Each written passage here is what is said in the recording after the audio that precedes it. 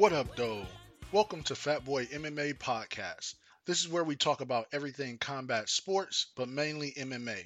If you want to hear a couple regular MMA fans talk about MMA history, notable fighters, up and coming fighters, and everything in between, then this is the home for you. So sit back, relax, grab a beverage, and let's go. Hello, everybody. Welcome to the Fat Boy MMA Podcast. I am your host, DC. And of course, I got my co-host here with me, Lot. Hey, how's it going, everyone?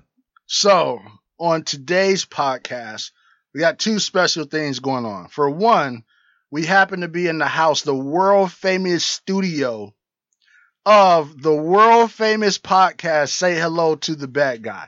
So, we're doing this on location. And if you don't know, of course, Locke is the host of Say Hello to the Bad Guy. So, we have that going on. But also from Say Hello to the Bad Guy, we have one of the premier voices on Say Hello to the Bad Guy. As a special guest in the studio, we have Bugs here. What's up, guys? Man, real quick, Locke, you need to take some introduction notes because DC really made me feel special over here. That's right.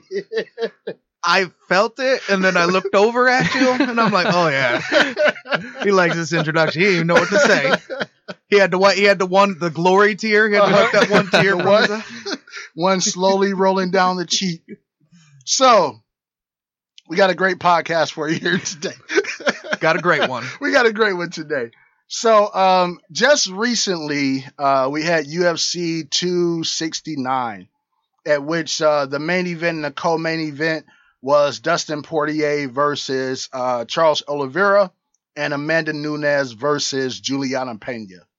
And so that was a pretty significant event. And, of course, I guess you could say both fights were an upset because both of the underdogs won.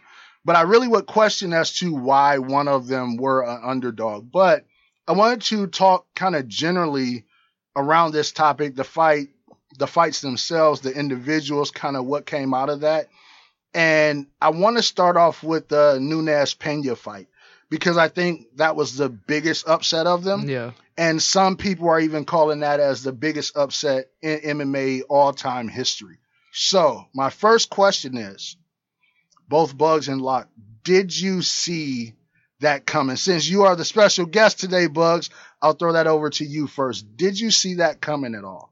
Well, this one I was excited to talk about, so that's why when you invited me on, I was ready.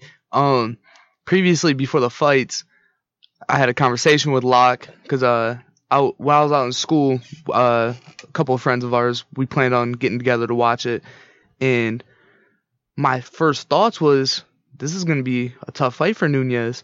And, after long discussion, Locke was like, no, Pena's overrated. It's not going to be like that. Mm-hmm. So, when I was watching that fight, and there's a couple times, it was thought Pena wouldn't be able to strike with her. Mm-hmm. And, she started throwing some hands, and it looked like she got rocked a couple times. Yeah. But, when Pena submitted her, I was in awe. Like, I was in shock. Because I knew it was going to be a tough fight. I wasn't giving it to Pena, but that was out of left field. And it didn't even look like it was under the neck. So maybe Nunes just kind of gave up on it, but it was a big shock to me.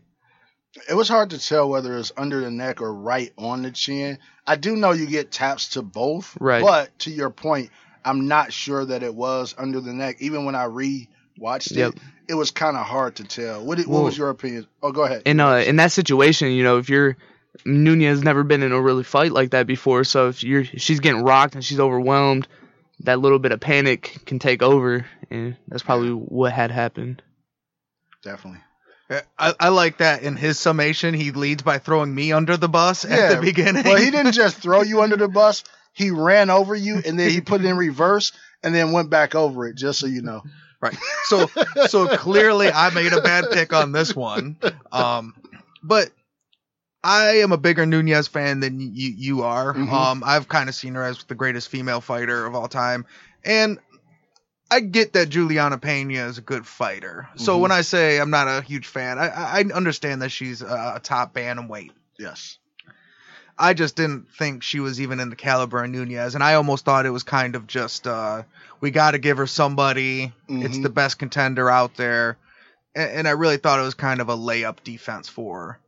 Clearly, I was wrong. Yeah. But it didn't work out that way, and I know some people are saying it's the biggest upset ever, which it could be, but I think legit statistically, when you look at betting odds, it's undoubtedly like the top 3 or something like that. Yeah. So Right. it's a ridiculous, ridiculous upset. But with the choke, I don't think it was under the neck. I think it might have been on the jaw. But we've seen that with Conor. If you got the wrong person on top of you that's just got that grip, and it's easy for us to sit here and say, and I know it's not, we all understand, the situation, but that snap jaw, that could be a problem. Yeah. I'd almost rather get choked out than get my jaw brutally snapped by Juliana Pena, so that's a painful situation to be in, and especially if you maybe underestimated, maybe it wasn't your day, just something wasn't clicking, especially if you got clipped and you got some blood in your nose, even if it's not in the neck. Yeah, that's true. Because then you can't really breathe out of your mouth the way you can. You can't breathe out of your nose. So it's like, and if you're already tired, right, it's a big factor. So yeah, if that's going on, whether it's on your neck or not, if you can't open your mouth, then you're as choked as if it was on your neck. So, and I know that's a blood choke, but just saying. So my opinion on it, one, similar to you, Locke, I really didn't give Juliana a big chance until I saw them at the weigh-ins. I didn't realize Juliana was that big. She might have been bigger than Nunes in that fight. Especially if you look at after they rehydrated when they met in the middle of the ring. So originally I was picking Nunes for easy victory. Right. When I was watching the fight, and I was watching the fight with Doc, I ended up telling him before the fight, I said, I watched the weigh-ins last night. Juliana looks really big. Plus, the way that she throws her punches are very unorthodox, and I think she can catch Nunes in this fight. And so let me explain the punches. The way that she throws her punches is really weird. Her punches come up almost like she's about to throw a hook, but then she pushes them out straight. So normally if you were going to throw a jab or something like that, it would come with your arm down and it would chamber and come out. Correct. Hers come up like this, and then she'll throw it and make it a straight punch. And what that was doing, that was coming right under or right over kind of that overhand left that Nunes likes to throw. And then she was getting in with the jab first and then throwing that right that came from a weird angle over, right? And I think that's what really did it. But more important than that, something happened that has happened in every Nunes loss. And I think anybody that goes and watch it knows that this is now the formula to beat Nunes. I'm unaware of this, so I'm excited. Anybody who makes Nunes grapple in the first 2 rounds has beat her every time I've seen it. Kat Zingano, what's her name? The wrestler, Alexis Davis. I went back and watched a fight that I never seen before this, and it was in Invicta when she fought a lady named Sarah D'Alejo. I may be mispronouncing the name, but the same thing. She came out and right away start grappling, and what it seems like because. And this is my knock on Amanda Nunes. One, of course, I don't have her as number 1. She's always been number 2 to me. But number 2 is very high. I put her in a high regard. Right. But I don't think skill-wise she's that good or that technical. But I think she's always able to overpower people, so it makes up for her lacking skill. Right. When you go out and make her grapple in those first 2 rounds, she doesn't have the same hands or power. And now you can either catch her or put her back on the ground and finish her on the ground. And so if you look at that, Kat Zingano finished her on the ground. Alexis Davis finished her on the ground. Sarah, and I don't remember her, I don't know how to pronounce her last name correctly, so I apologize and I won't butcher it again, but they went to a decision, but right from point one, she went out and grappled her. And then what happened in this Juliana Pena fight? She should have let Juliana Pena up when she hurt her. She hurt her twice that dropped her. One was with a kick, and I believe the other one was initially started with a kick, but then she caught her with a punch. But she immediately went to the ground with her. One, Pena's dangerous on the ground, so don't do that. Two, if you're getting the best of somebody on the feet, leave it on the feet. What are your thoughts on that? I agree with you. So Nunes, like you said, she's very powerful, and even though she's not the most technical fighter, she fights very well. Mm-hmm. But I feel like a lot of times, a lot of people are going to come in there and they're like, well, no, I'm going to win, and it's going to be a spectacular win, and I'm going to beat her on the feet. Like, they want to, no, you're playing to her strengths. Right. So even if you're, like, Pena is very dangerous on the ground. I haven't watched much of her fights, but I know a little bit about her. But I felt like she held her own while she's standing up with Nunes. Mm-hmm. But yeah, bringing it to the ground and being able to finish down there, that's where you're comfortable. Keep it home. So I think it just worked well in her favor, and you definitely found Nunes' weakness for sure. Yeah, it'd be interesting, especially I think that they're making a number 2 already, so it'll be interesting how that goes. What do you think, Locke? So I also thought I seen an answer to the riddle of Nunes that people could implement moving forward. I thought it was a little different. I'm not disagreeing with what you say. That makes sense. That's just not what I had picked up or thought about. So what I was thinking is, if you look at a lot of Pena's signature wins against the higher level opponents, we look at like Holly Holm, Cyborg, they kind of played her game where they kind of bounced on the outside of the pocket, and that's the worst place to trade with her. And you see, even when Pena tried to do that, Nunes can clip her. So she likes to throw those wild haymakers, you know, and if you play that game, she will clip you. When Pena started getting more successful, also it was with the grappling, but she started moving forward with her punches. And we've seen that with a lot of fighters. Cowboy Cerrone doesn't do well if you do it. Conor McGregor. There's just certain fighters that don't like being walked down. And I think we now know that Nunes might be one of those people. And if you look, like Raquel Pennington was that kind of fighter, but she's not in that same kind of category. Right. You know, she even though she implements that style, I just don't think she was high enough caliber to beat Nunes. But she also didn't mix in the grappling. That's not in her style. Right. So I originally thought, okay, walking them down works. It didn't work for Raquel Pennington because maybe just Rocky just didn't have it. But that's probably actually what it was. Walk her down and she didn't implement the grappling. So if you can get in her face and grapple her a little bit, that's just not a style that she's into, which is ridiculous. She's a jiu-jitsu black belt, but at the highest level, most of them are. Yeah, and this is the thing. I would agree with what you said. The issue is the mentality of the person that's going to go in there and decide that they're going to walk Nunes down is also the person that's likely to go in there and brawl and trade. Right. So if we look at the Chris Cyborg fight, Chris Cyborg came out and did just that. Got in Nunes' face, and if you remember, she hurt Nunes twice before she got knocked out. Nunes is kind of old school Brazilian jiu-jitsu brawler when it comes to that. Think Vanderlei Silva. If she gets hurt with a punch and she has any wits about her, she's throwing a hard shot, multiple of them after that. She's not going to fold up just because you hit her hard, right? She tends to fold up when she gasses. She gasses when they make her grapple. So in that Cyborg fight, Cyborg hurt her twice. She ended up back against the gate. Cyborg came in real strong and started throwing wild punches. Nunes still have that, you know, almost you got to be born with knockout power. And she hit and hurt Cyborg. Cyborg being the same type of fighter that says, if you hurt me, I'm going to throw punches, tried to throw again. But then the accuracy, which is a lot more accurate than Cyborg that Nunes had, all of a sudden came back and landed like 2 as Cyborg was going back against the gate. And as we know, that was all she wrote. Right. So I would agree with you.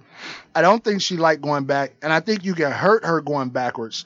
The issue is, what do you do from that point, especially if she's not tired yet and has full power? And the grappling, I think the key thing to that your whole piece with the grappling is it just takes that little bit of sting off that punch. You know, when she's winging that big overhand left, big punches, that little extra sting, that's, a running back that loses a step. Right. Well, pre-ACL, you hit that hole and you were gone. Now, 0.2 of a second off, and now that hole's gone, and Correct. all of a sudden you're cut, and you're playing for 4 teams in 4 years. Well, that's kind of her punch. You take just that little bit off because you've had to grapple. That's the difference maker in that situation. Pena also survived Nunez grappling, because there's a point where Nunez was on top and she's dominant and stuff, but because she wasn't able to get her out of there, that, like you said, that's draining. So not only did Pena do a good job grappling defense, but when it was her turn, she capitalized. Yeah. And I think we also have to include that clearly Pena is just fucking like hard as fucking granite. Yeah. Like, this is a tough chick. Sure. Yeah. I mean, she's she took a beating. A lot of female fighters we've seen, or a lot of fighters, period, quit in situations that she was in. She took some lumps, and a lot of people fold up and say, fuck. Holy shit, she hits hard. Holy shit, this ain't going well. And she was fucking pretty tough to focus up, dial back in, and implement a game plan when a lot of people go into panic mode. Plus, in her victory speech, she quoted the great philosopher Nate Diaz. I'm not surprised, motherfuckers, right? But possibly one of my favorite moments of like MMA this year, I would say. And I was shocked. I didn't pick any fights right. Like I was terrible the whole card. Any bets I ever recommend to you, do not take it. Do not listen to my advice. I'm Bet terrible. the opposite. Yeah, I am bad at picking fights. But even though the night wasn't going how I expected, my fighters weren't winning, when she said, "I'm not surprised, motherfucker," I was on board. I'm like, you know what? Fuck yeah, Juliana. That's how you win me back. Yeah, no, I'll tell you one thing too. They said they're going to run. UFC said they're going to run that fight back.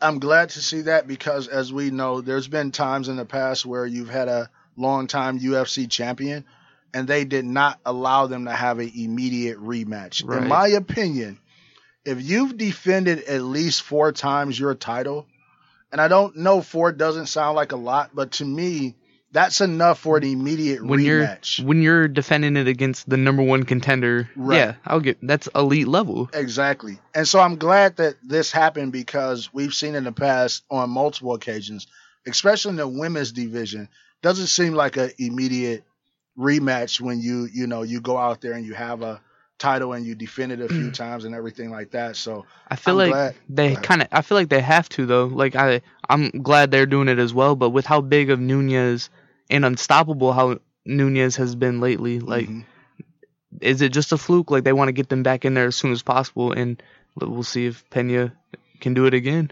Yeah. No, I agree. I think the important thing is we could figure out a lot of reasons why it makes sense to do the rematch, but ultimately it's because of the one reason that always influences Dana: money. That is going to be the fight they finally have since Ronda Rousey's been gone, since Cyborg's been gone. They finally have a female in the bigger division that they can really push a big money sale for, because people were getting sick. Nobody wanted to see her fight Megan Anderson. Yeah. Like, now we know Megan Anderson. I'm not trying to, shit on her, but like casuals don't get that fight. Yeah. Like that's not a big fight. Before that was Felicia Spencer. Yeah. That's a hard fight to sell. And if I'm not mistaken, they brought Felicia Spencer in for that fight. I think that was her first UFC fight. I could be wrong, but I think that was her first UFC fight. I think she was over, I don't know if it was Invicta, but I think she was somewhere else, and they brought her in because it really wasn't. Because after she beat Cyborg, they were out of featherweights. Yeah, so they're like, we'll just give us one.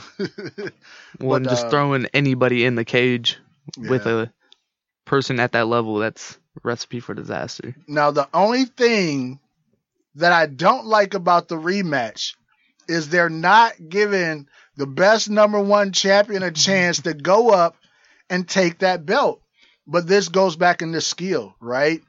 So Valentina Shevchenko, as I mentioned multiple times, when she was up at 35, she only fought bigger women. She might have fought one person that was her size or smaller. Some big girls up there. When 25 came, that was her regular weight class. She completely dominated. Now, she dominated at 35 too because she beat everybody not named Nunes.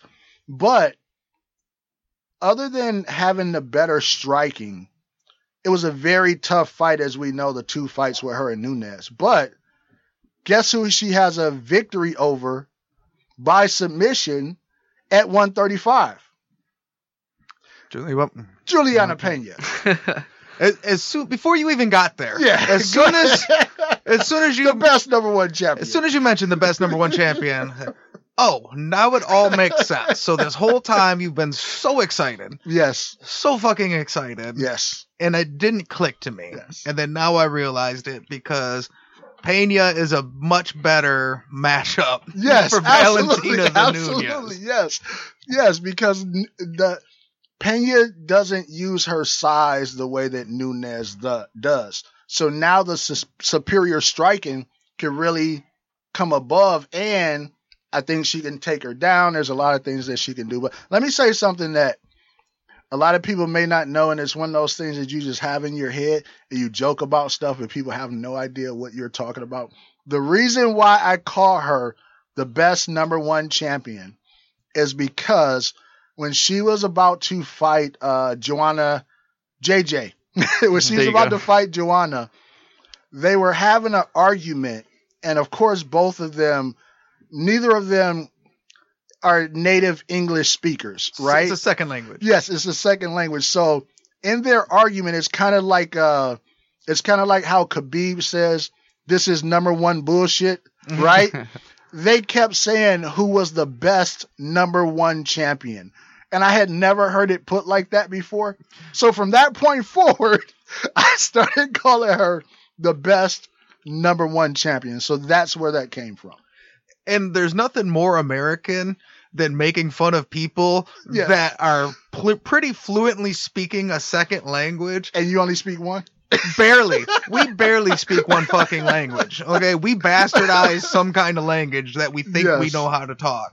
Yes. And but yes, you make one mistake speaking this and some of these people it's their second or third language. Yeah, I think it's Valentina's third. Yeah. Ha ha ha! But she said best number one champion. That's it. Okay. Anybody want to say anything else about Nunes or that fight or Pena before I switch over to the main event? Well, I just want to get kind of a quick idea what your thoughts are on in that rematch, because we see these go two different ways. Yes. So sometimes that's the fight where Amanda Nunes, who's a new parent, is newly married, has a family life, has been the champ for a long time. Sometimes this is the Rocky III fight that gets them refocused and recentered, and they come back ready to rip off another 8 to 10 straight fights. Sometimes it's the first fight.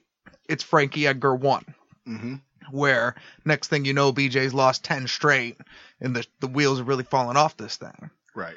So, what is kind of your gauge on where Nunes goes from here? How do you think this is going to affect her long-term fighting? Great question. So, as soon as the fight happened, a lot of people start mentioning some of the stuff that you said. New parent, the whole thing. She had their new baby at the weigh-in, maybe not quite as focused. She got tired, everything like that. All of that's believable if I take away what I mentioned, I feel like is the equalizer. If Juliana Pena came into that fight and just beat her standing up on the feet and knocked her out, I buy all of that. Right. when I look at the history of how she loses, and it's funny because Kat Zingano after that tweeted out, and this is not a direct quote because I don't remember the direct quote of it, but it was something like, "No shit, if you take Nunes into deep waters and make her tired, she'll quit." If you remember when Anthony Rumble Johnson was knocking everybody's head out of the cage, and DC said, deep down inside of him, he's still a quitter, because I remember way back when he get put in a bad situation on the ground, he would quit. That's still him. All I have to do is bring it out and remind him.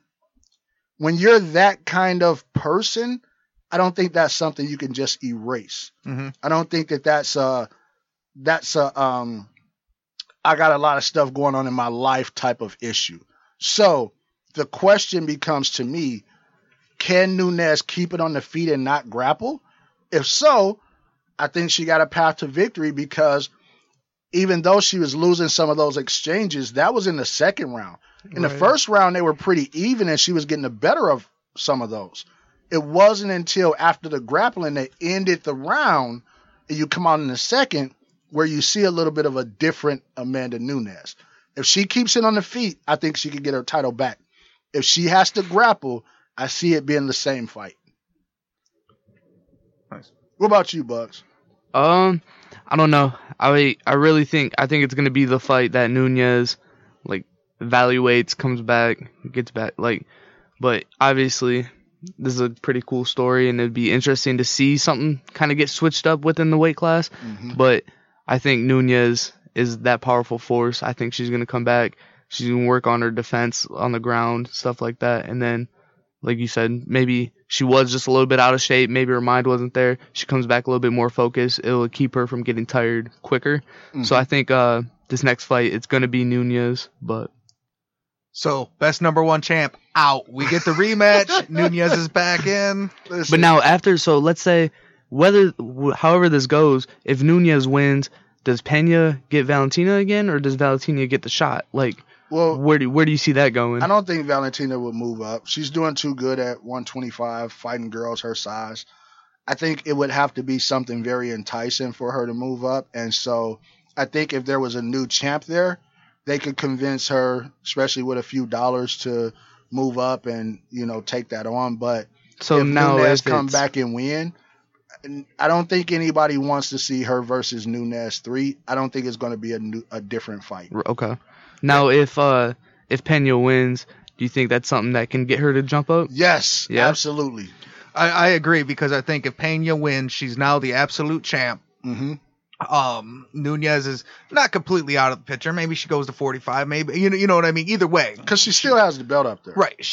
Either way, she's a couple fights out of that bantamweight shot again.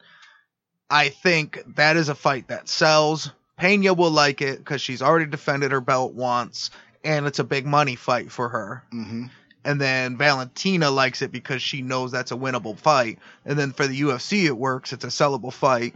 Plus, that gives them a little extra time to let the bantamweight shake itself out with now some opportunities that they didn't have before, because, all these girls against Nunes again is not interesting. Right. But we can roll anybody back out. Not anybody, but all these fights against Pena are all of a sudden interesting again. Well, it's kind of like how the women's class not too long ago, Rousey was so dominant, but as soon as everybody's tired of Rousey fighting Tate, but as soon as Holmes got it, Holmes defended it against Tate, and Tate took it. This could be something that, if Pena wins, which is a good story, but it could mix up a lot for the whole women's fighting, as a whole.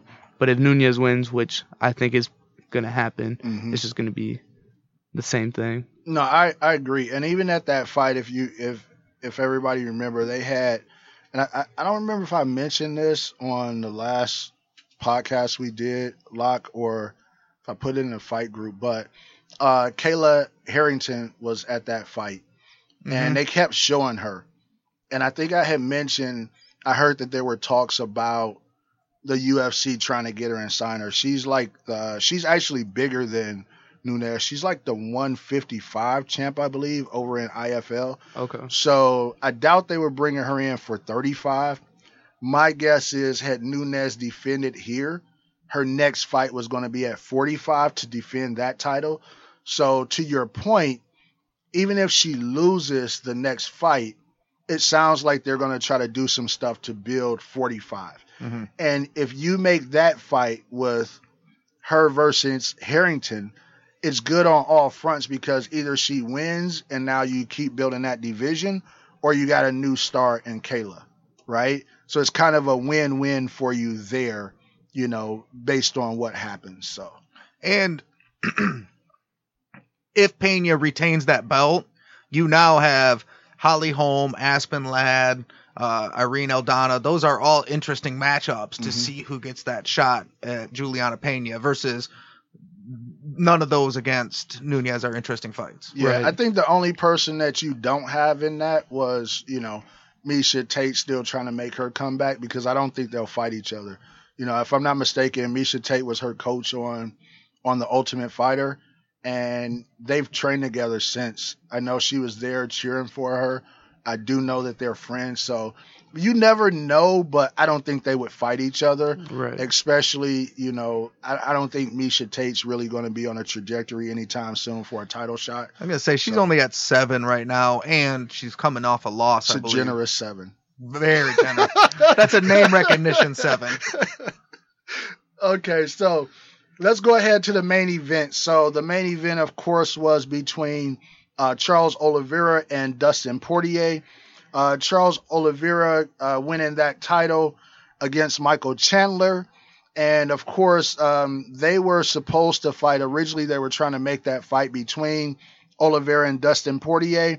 But Dustin Poirier chose to go for the money, which I would have too. And had a... Was that the third fight? Trilogy, right? With Conor? Mm-hmm. Yeah, that was the third fight. So they were 1-1. This was the third fight plus a big money fight. Red Panty Night. Correct. So he chose to go in that direction, which I would have too. He won that fight, and then he got the title shot. Now, my first question and what was interesting to me before we dive into the fight first were the odds. They actually had Charles Oliveira as the underdog for this fight. And when I heard that, I thought it was weird because, one, I didn't see him as the underdog. Two, he had just beat a very formidable Michael Chandler. 3, he was on a 10-fight win streak. But yet he came in as the underdog. And so that was very interesting to me. But maybe people looked at his competition as being a little bit different than Dustin. So I wanted to get you all's input on what you think. What's the reason why he came in as an underdog, even though he was a champ in that fight? I'll go first. So I just think the matchup, I feel like, this was their first fight, correct? Against each other? Yeah. Which is surprising. That's a question I'll have later. Okay. Well, I just think the matchup, like, I wanted Oliveira to win, but Poirier is a tough fighter. Like, and I think their styles were different. So I think, especially with Poirier coming off the win, they were just thinking he was just going to kind of go in there, take over the fight, which I was nervous at some time because Poirier is really strong. Like, before... He's got dynamite in his hands. Yeah, even before they got down to the ground and he ended up taking over control, Oliveira tried to shoot and Poirier stuffed it. When I seen that, I was thinking, this is going to be rough. But I don't know. I think the reason he was an underdog is just because of the matchup and the fighting styles. Poirier is a very dominant fighter, and I don't think they seen it going the way it did. No, I can understand that. What's your thoughts, Slot? So I think the reason I had him as an underdog going into that is I think a lot of people were under the impression, which maybe I was too, that Oliveira's road to the championship was maybe not the hardest. Mm-hmm. So he is on, I believe you said his 10-fight winning streak. I think that made number 11, if I'm not mistaken. But when you look at those wins, a lot of those guys, you know, he beat Kevin Lee, who we've seen isn't necessarily the fighter that we used to hype him up to be. Mm-hmm. He is a guy that's moved up from from featherweight. Right. You know, so he moved up from a lighter weight division. Ferguson was his first signature win, which we've now seen Ferguson is having some trouble. So at first we think that's a signature win. Then you think, maybe did Gaethje break him? Right. You know? Michael Chandler, who we know is game and we know is tough, but is also now 1-2 in the UFC. You know? And I think it's one of those things where you look at it in hindsight and all of a sudden you say, maybe these fights that he were winning aren't the impressive fights that we thought they were, especially when people with the pedestal that we put Khabib on. If you look at Dustin Poirier's run to that title, he's beat a lot of elite level guys with the one loss coming to Khabib, who's a fucking buzzsaw. Right. You know, so not only beating Conor, but basically taking that throne as, not that Poirier's the signature guy, but he's kind of taken a lot of steam off the career that was Conor's. Max Holloway in a great fight. Justin Gaethje, who's also now at that, you know, a top contender. I just think when you look at the paths that they both took to that night, I think a lot of people, including myself, were saying Dustin Poirier's really climbed a difficult mountain, which Oliveira has over the course of his career. But some of the more recent wins maybe didn't look as good in hindsight, which clearly MMA math doesn't work, and that's a bullshit way to try and figure it out. And we all know that. But when you're trying to pick, that's something you got to consider. See, I'll tell you what's funny about that. I figured that was how people would look at it. The issue is, I don't think that the people you named that would fit. And this is what I mean by that. So if we take Chandler, Ferguson, Kevin Lee, and David Tamar, right, which a lot of people forget, but he's a very skilled guy. He hasn't fought in a while. I don't know if he retired or what, right? And we look at that, to me, based on what these individuals, who they ended up being, Conor easily falls into any one of those guys, right? He's below Chandler and Ferg. I mean, what has Conor really done since moving up from 45, other than beating Eddie Alvarez, right? We look at Dan Hooker. Dan Hooker was a guy that I really thought was going to be somebody, right? But Dan Hooker, if I go and look at his loss, win, right? If we're not going off of name and we're going off of actually what these individuals are doing, it's not that different. Can't throw Khabib in because that's a loss. You got Max. That was Max moving up to 55 after losing and then moving back down to 45, right? You got Alvarez, no longer in the UFC anymore. Once he got destroyed by Conor, was never the same guy. He's like a 500 fighter in one now. And then you got Gaethje. So out of that, but that was Gaethje before he's at where he is now, right? Well, I'm a big fan of Gaethje. I always think Gaethje's dangerous. Right. Let me say that. But yes, when Gaethje originally came in, and we talked about this on one of the podcasts before, he had like a couple fight losing streak. Like he came in losing and then he hit his stride. Yep. So, but just to say that, I don't think that's that different of a path other than bigger names, not based on what those individuals actually did. Well, I don't disagree with that at all, and I think the results also speak for themselves.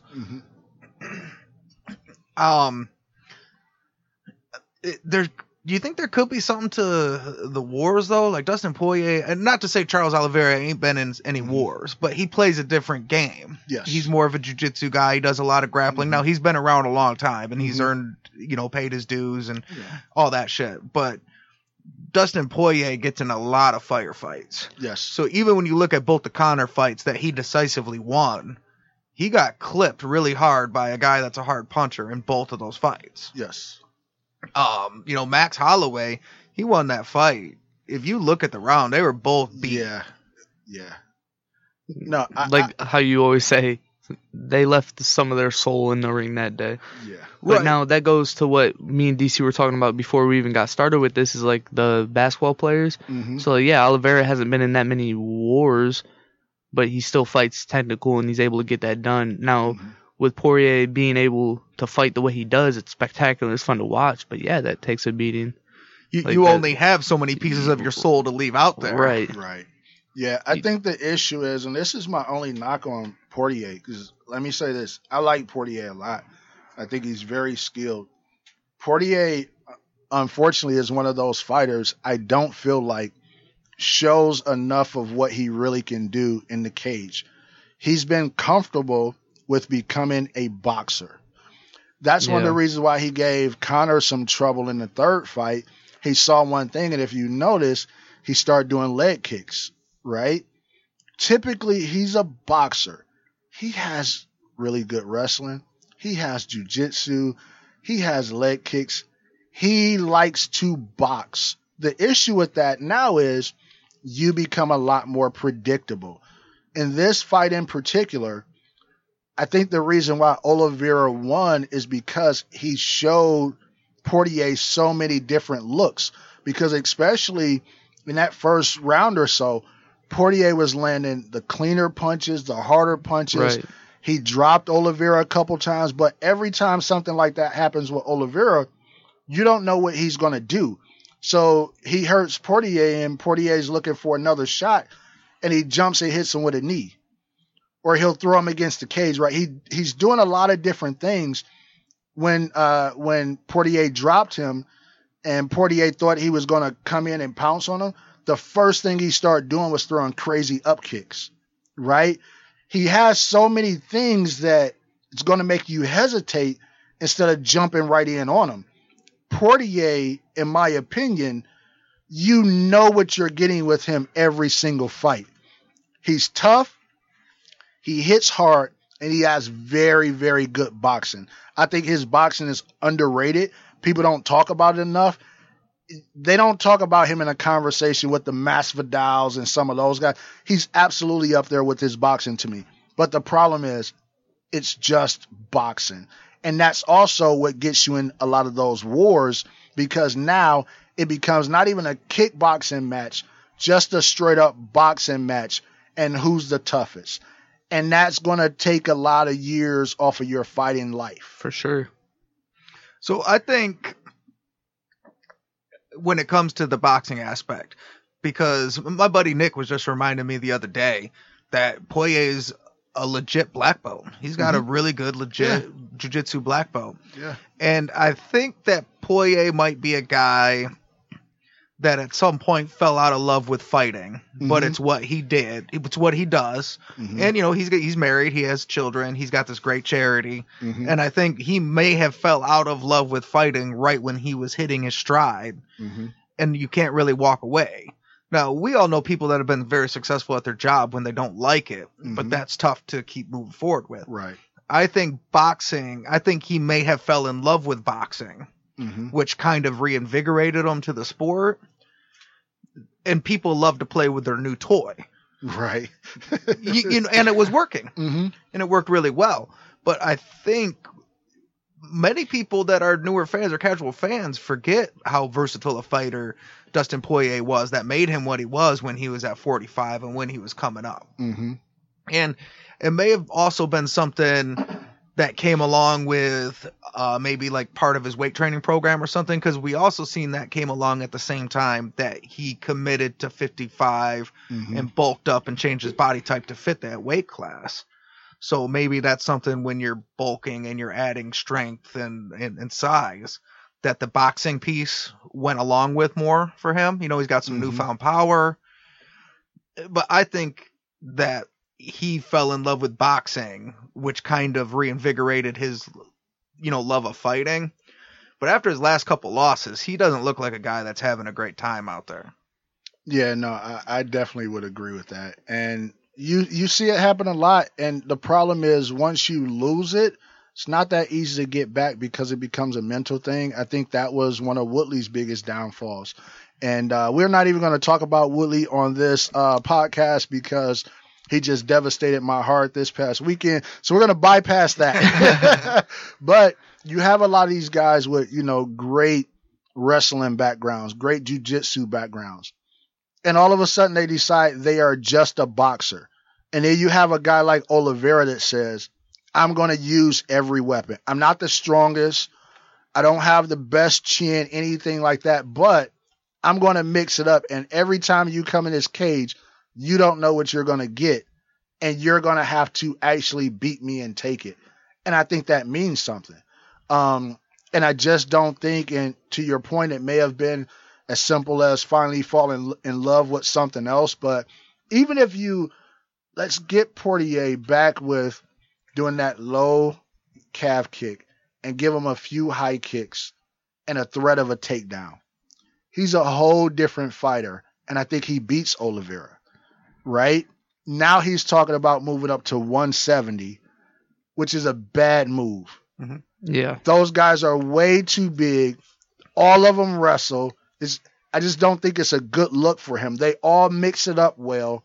I just think it's a bad look for him, especially as you mentioned, he spent most of his career at 45. Mm-hmm. So. Well, and that's something I think, like how you're talking about, he just doesn't love it no more. He's tired of going through the stuff he has to do to get to that weight. He's tired of losing and all that stuff. So he's like, you know what? I'm just going to keep trying different things. And you see people on their way out, that stuff they do is, I'm going to stick to this weight class. I'm going to try something different. But I think, if he does that, he's going to struggle for sure. Now, I have an answer, as you know, Locke. Well, can I say something real quick? Yeah, go ahead, because I have an answer, right? So, I've said on this podcast before that it's never a good sign when the people start jumping up and down in weight classes based on losses. Mm-hmm. And Poirier has always been an example, him and Masvidal, that I used of people that went to a weight class, took their lumps, committed to it, and then started to have success there. Mm-hmm. So I think that is a terrible sign for a fighter that I really, really like, that after that loss, the first thought process is maybe let's go 170. Mm-hmm. So we've seen it with Cowboy Cerrone. We've seen it with a number of fighters. Usually what happens is you go up the weight class. So Poirier goes up to 170. Now instead of fighting, 5, 4, these top 5 guys, all of a sudden you're going to bounce back to where you're fighting guys that are, 15, 14, and he's going to look great. You maybe get you a couple wins, but the second you start moving up, like you said, these guys are too big, and you have the skill set and the speed advantage all of a sudden doesn't make as much. Right. But he might not be trying to go to 170 because he wants a run at the title. I think there's a chance, because he mentioned he's now failed at 2 attempts to become a world champion. Mm-hmm. He might just be comfortable with the fact he might have had to decide within himself, I'm never going to be the champion, but I don't want to cut weight and I could still make some money. I can angle for a Nate Diaz fight. I can angle for the Conor rematch at 170 since I won 2 of them. I can angle for, I don't know, like a guy like a Cowboy, some of these lighter guys that are willing to bounce up there. So I think it might not be a matter of him trying to make a run at 170. It might be him thinking, I can squeeze out 2 or 3 more good fights that are interesting fights that people want to see. Now, I'm not talking about just cash grabs that you will make money, but still fights people want to see. And I'm not cutting the weight, because both those fights you can do. Nate Diaz, Conor McGregor, even say he wins both those fights, you could do a Colby Covington because they got a beef at 170. He doesn't want to fight Colby. Listen, I don't like Colby the person, but as I say many times, I separate the person in MMA from the fighter. Colby is an absolute beast. I know they trained together before at ATT, and Colby would absolutely destroy him. Yeah, he don't. If he tapped to, what happened with Khabib, what just happened with Oliveira, I could just imagine the mauling that Colby would give him, being a much bigger man. But to your point, I agree. I can see him doing that. I can see him trying to do a Nate Diaz type of role. This is the issue. And this goes into my answer as to what he should do. The answer that everybody knows. Stop fighting for a while and go grapple. Which, by the way, they just had a Fight Pass. What is it called? The Fight Pass Invitational inaugural grappling match, where they take all these people that are under the Fight Pass banner. So, you got a lot of small regional shows and everything like that sign these contracts with Fight Pass. Plus, if you get an invite, it could be UFC fighters and everything like that, all to have these big grappling matches. Now, why do I think that would be important and dope for Dustin? One, the biggest reason why people like Conor McGregor and Nate Diaz stock stays so high, you're not watching them get brutalized back to back to back. Even if they lose multiple in a row, it's spaced out. They give you time for their personality to go out there, for them to make beefs, for people to say, no, I want to see this, for people to believe, right? It's like if it's a guy that went out on a win streak, went out on a losing streak. So let's say after Anderson Silva lost his 3 in a row, he quits fighting. All of a sudden, he becomes this jiu-jitsu guy and all this, which in the world of jiu-jitsu, because so much is tournaments, your record really doesn't matter. It's big matches and stuff that happens. And then 3 years later, he comes back. He can come back as a title fight and make big money because it's enough time in between where people are like, no, I think he still has it. Right. When you stay in the game and you keep losing, all of that credibility, it all goes away. Yep. So in my opinion, and this would help Dustin because maybe he can bring back his love of grappling and mixing it up. If he loves boxing, he's not going to stop boxing, right? But now he can get into grappling and everything like that again. So now in an actual MMA fight, he has a chance to move it in more directions than what he would have even thought to do before. So in my opinion, that's where his next move should be. He's not hurting for money right now. He's made millions. He's still under contract, so it's not like he's cut. Take some time off, go grapple, do some stuff like that, get some of the love back, stop taking punches to the head, and then have a big argument in 2 years with Conor or Nate or whoever else, and then come back and get a big payday. What are your thoughts, Bugs? It's a well thought out plan. Big fan of the grappling. Mm-hmm. I think if he does that, it's something that could work. Like, I don't know. Yeah, just kind of disappear, let people think and sit on it, and pop back up. But will he do that? Knowing him, 100% no. No. He'll go up to 170, get manhandled, and then slowly disappear. So I have several thoughts on several different things here. So what a lot of people don't know about DC is, even though he's a tech guy, he is an elite level salesman that just chooses not to do it. And I think false accusations. He may have just made one of his boldest sales pitches ever for grappling when we just took a guy that we just clearly discovered may have fell in love with boxing. Like, yeah, he should grapple. Yes. DC came in with a common theme today. Nunez, big grappling theme. He had a game plan. He knew what he's doing. Absolutely.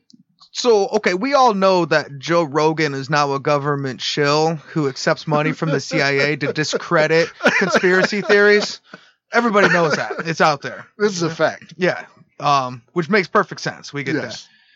So, DC is actually a UFC shill that went deep cover to build a podcast from the ground up to promote their fucking Fight Pass grappling. Yes. Because no matter what we talk about or what direction it goes, at some point it ends with the people that we're talking about should do grappling tournaments. Whether they're still title contenders, whether they've been retired for years. Yes. It doesn't matter. At the end of the day, they should go into these grappling contests. I cannot confirm nor deny that I've ever taken any money from Eddie Bravo that may have had, something about Zuffa back in the day or something about, what's the company that owns UFC now? what is it? Yeah. WE or something? Whatever it is, I've never seen any checks with those names on them delivered by Eddie Bravo himself. I just want to say that. So I think we found the missing link between Joe Rogan and you. Eddie Bravo is the shill finder. He'll find people that will shill for money. No, but yeah, I just think I think these guys are so skilled in so many areas, and a lot of them don't get a chance to show it. And partially it's because of this is how they make their money. Not understanding that you can still build another way to make money. And especially if you're a fighter that takes a lot of punishment, shots to the head, you need to give that brain a break. Mm-hmm. I remember back when Freddie Roach talked about when Pacquiao had got knocked out by Marquez. He went and grappled. That would have been great. I think Pacquiao could do it, absolutely. But he made Pacquiao, he absolutely banned him from the gym and made him take a full year off without even training. Because he said when you get knocked out or you take certain damage like that, it takes a long time for the brain to heal, right? Especially when you've been in wars. You need to do nothing. Just you moving around and hitting mitts and things of that sort shifts the brain some. So I think some of these things are really important for the people repairing themselves and being better coming back. I think that Freddie Roach is one of these guys that, all jokes aside, when he speaks about traumatic brain injury and head trauma, we should shut the fuck up and listen and really consider what he has to say. Because, I mean, he knows what he's talking about from experience, personal experience, working with people. And that's where we mess up, is not listening to these people that do fucking know. When it comes to the head trauma and stuff like that, like, it's not something you just Google and read about. And like, no, you got to be there and experience it. And like you said, actually working with these people and figuring out, like, it's kind of like a science. Like he's got it down. So. Yeah, I want to say one more thing, and then I have a question before we wrap it up. But and this goes to something you said earlier, Bugs. I'm actually surprised that Oliveira and Poirier never fought early on. Now, of course, Poirier is from the WEC lineage that came over, was rolled over into the UFC. But they actually came right around the same time to the UFC. Dustin came in 2011. Oliveira came in 2010. Both of them were fighting at 45. They fought, quite a few similar guys. Both fought Miller, Holloway, Cub Swanson, Jonathan Bookins. But at some point in time, they were never matched up, even with kind of, fighting similar guys, beating similar guys and everything like that. So I wanted to ask, do you think it was one of those things where just timing wasn't there, or was they on a different trajectory? Why do you think it took 10 years for this fight to happen? I'm not mad because I think it's the perfect time based on where they were, but why do you think it took 10 years for this fight to happen?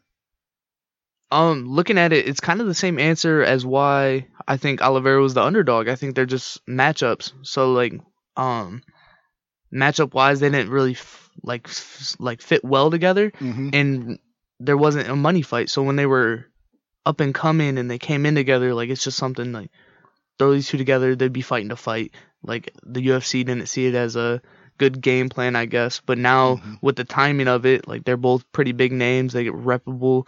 I'd say they're kind of at the peak of their career. Like, it was inevitable. Like, matchup or not, it's time to put them together. So I think it was a good money fight, and no, that makes sense. I definitely agree, and I think it's weird when you said that. I had to double check, and not to double check because I do believe you, but just looking at the course of fights and the trajectory of their careers, it is bizarre that over 20 fights, 10 years, 2 weight classes that they've missed each other. But I think Bugs kind of hit it on the head. I think a lot of it is as they were coming up because of their different styles or matchups. It never made sense at those time, as they're both guys that would kind of put a run together, then stumble a little bit, then put it back together. So it was just never that time. But yeah, at some point when you both rise to the cream of the top crop, then you take the styles out and the best has to fight the best, whether they're both strikers, whether they're both whatever. It's crazy that they had that many common matchups. Mm-hmm. But yeah, just career trajectories, they be like that sometimes, you know? Well, like 10 years ago when they came in the sport, me as a 10-year-old wasn't thinking, why is Oliveira never fighting Poirier? But so that's something I didn't know about. That wasn't anything I thought of. I just kind of figured, oh yeah, they matched up. But hearing that is kind of interesting and good question. Yeah, no, I definitely agree with that. So last questions, next fights. So I want to know, who do you all think? Of course, the Nunes Pena. We know what the next fight is for that. They're already booking the rematch. Unless something happens where one of them gets hurt or something, that's their next fight. But for both Dustin and Oliveira, who do you think should be the next matchup? So I believe for Oliveira, I think they said Gaethje was next, but it's the UFC, so that's not set in stone. Who would you like to see next matchup for him and next matchup for Dustin? So, I think for Oliveira, it has to be Gaethje. Gaethje earned that shot. He probably should have had it over Chandler. He's in that same category with Dustin Poirier, where he's on this impressive run. He hits that Khabib buzzsaw, and all of a sudden he's out. That's crazy. I mean, he probably broke Ferg. You know, that's an impressive feat. That's true. So I think he has to have that fight. But I think the Islam Oliveira fight, there's your grappling match, but they just have to put gloves on. I mean, I think because they're both great grapplers, but I think Oliveira right now, he could be the master, possibly the greatest ever we've seen in the UFC, of that kind of anaconda style of jiu-jitsu where he just keeps coming and he works slow, and if you make one mistake, it gets tighter and it gets tighter and it never goes anywhere. I think he could be the master of that style. And the Dagestanis, they kind of do that, but just a more brutal version. Yes. Oliveira makes it look beautiful. It's all technique. It's all slick. But they do that with a more push-pull, brutal looking style. And I would really like to see how that plays out against each other. So Islam, I like him. I think the issue is kind of goes back to what we were talking about as to why people think or had Dustin over Oliveira as far as the favorite in that fight. I just don't think Islam has fought anybody yet that would allow him to jump Gaethje. And, you know, that was part of the argument. Everybody seems to hate DC now and questions his commentary and everything like that, which I think he's number 2, second to Joe Rogan. I think his commentary is great. But one of those fights started with, of course, you know, Khabib and the whole Dagestani team are basically team AKA, and those are his guys. Right. And he speaks up for his guys. Everybody's biased, period. If you're a wrestling head, you're going to go for the wrestler. You're a jiu-jitsu guy, you're going to go for the jiu-jitsu guy. If you are, a kickboxer, Muay Thai, you're going to go for the Muay Thai guy. So, especially in a sport like fighting, it's very hard not to be biased. Absolutely. And so him throwing that out there, him and Gaethje kind of had a headbutt online, but I agree with Gaethje. I understand that Islam is on this streak, but comparatively speaking, he hasn't fought anywhere near the competition or beat that Gaethje has. I feel like if Gaethje were to fight Oliveira, it's a bet. Like, that's going to end well for Oliveira. Like, I don't think Gaethje's going to have a good shot in that. With Poirier, I don't really know much. And as a casual fan, I feel what a casual fan would say is, I'm biased. I just want to see him fight Max Holloway again. That's I don't think Max coming up again though, and I definitely don't think he's going down. He's talking about going up. I would love to see for Oliveira. I definitely think he should fight Gaethje. I think that's an exciting fight. I don't know which direction it would go. Gaethje's a big boy. Oliveira's not a big 55 at all. He probably still can make 45 today, Right. right? He looked bigger in the last couple fights. He did, but when you look at him next to Dustin, who's not a big 55, he didn't look big at all, and definitely he didn't look like he's ready to take shots from the big 55ers, right? But for Dustin, I would actually like to see one of the fights that you mentioned, Locke, and he mentioned. I would love to see him versus Nate Diaz at 170. It's a boxing match. We know that they are both going to go out there and box. Just don't go to the ground with Nate Diaz, and let's see an exciting fight with a lot of curse words and middle fingers. Well, as a Nate fan, even though Poirier would be coming up and it'd be a smaller fighter at that class, he throws punches with dynamite in his hands, and I don't want to see that happen to Nate. Now, I know he has a strong chin. He'll be able to stand in there and fight. That's not a fight I'm wanting to see. If they do, I hope Nate is willing to take it to the ground. I don't think Nate is ever willing to fight a fighter that doesn't have hands. Not the new Nate. Maybe back in the day when he was really trying to get a title and go for a run and he just wanted to who's next, right? But new Nate, I mean, he fought Masvidal, arguably the best boxer in MMA, right? And of course it didn't end well for him, right. But in his mind and with his boxing and everything like that, I think those are the fights that excite him. So I think he literally said at one of his post-fight interviews when he was younger and coming up, like after choking out like the dentist and, a couple of those guys in a row, he said, I'm sick of fighting these so-called black belts or something, like so-called jiu-jitsu guys. And I think those are the fights he wants.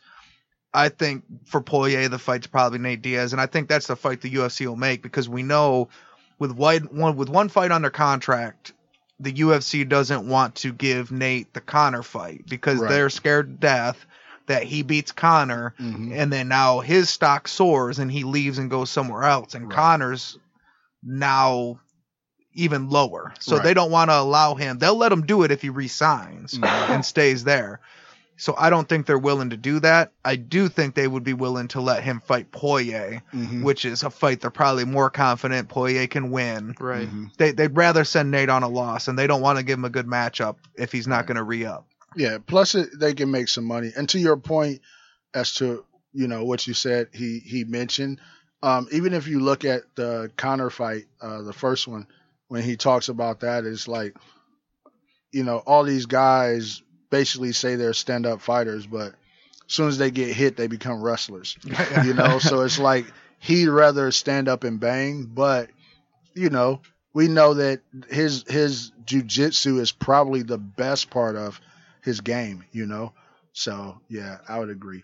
The last thing I want to say about that, I think one thing that Dustin Poirier has to learn, because you had said earlier about if he goes away and grapple, how people with Nate, they don't forget about him. With Conor, they don't forget about him because they go away for a while, then they come back. Yeah. It's not important just to go away for a while. You also have to deny ever losing any fight ever the entire time. There's always an excuse. Yeah. So even if you lose, wait a year to come back and never acknowledge losing. You never lost. You're always the best. You're the champ. You're the people's champ. Everybody else sucks. Yes. Learn that, Dustin. Stop acknowledging your fucking losses. You've never lost. Never. I agree. So before we wrap this up, I want to thank again Bugs from coming on. We haven't had a special guest in a while, so I want to thank him. And any last words from you, Bugs? I appreciate you having me, man. It was fun to be here. It was nice to actually sit down and pick your guys' brains. I feel like when it comes to fighting, you guys are the most knowledgeable ones I know. I'm stuck out there with drunk 21-year-olds watching fights, yelling at the TV. So it is nice to sit down and just kind of talk about this. So appreciate you having me. Every time at B-Dubs. Any last words from you, Locke? No, it was a good topic. It was nice doing this in person. And the exact situation Bugs just described is why you exactly told me you stopped going to Buffalo Wild Wings to watch the fight. Yes, this is true. Well, thank you all for listening. This wraps up another episode of the Fat Boy MMA podcast. Come back, listen again. That wraps up another Fatboy MMA podcast. If you have a topic for us, please email us at fatboymma55@gmail.com or reach out to us on one of our social media platforms. You can find the links to all of our socials by going to links.fatboymma.com. Thank you for listening and look out for the next episode.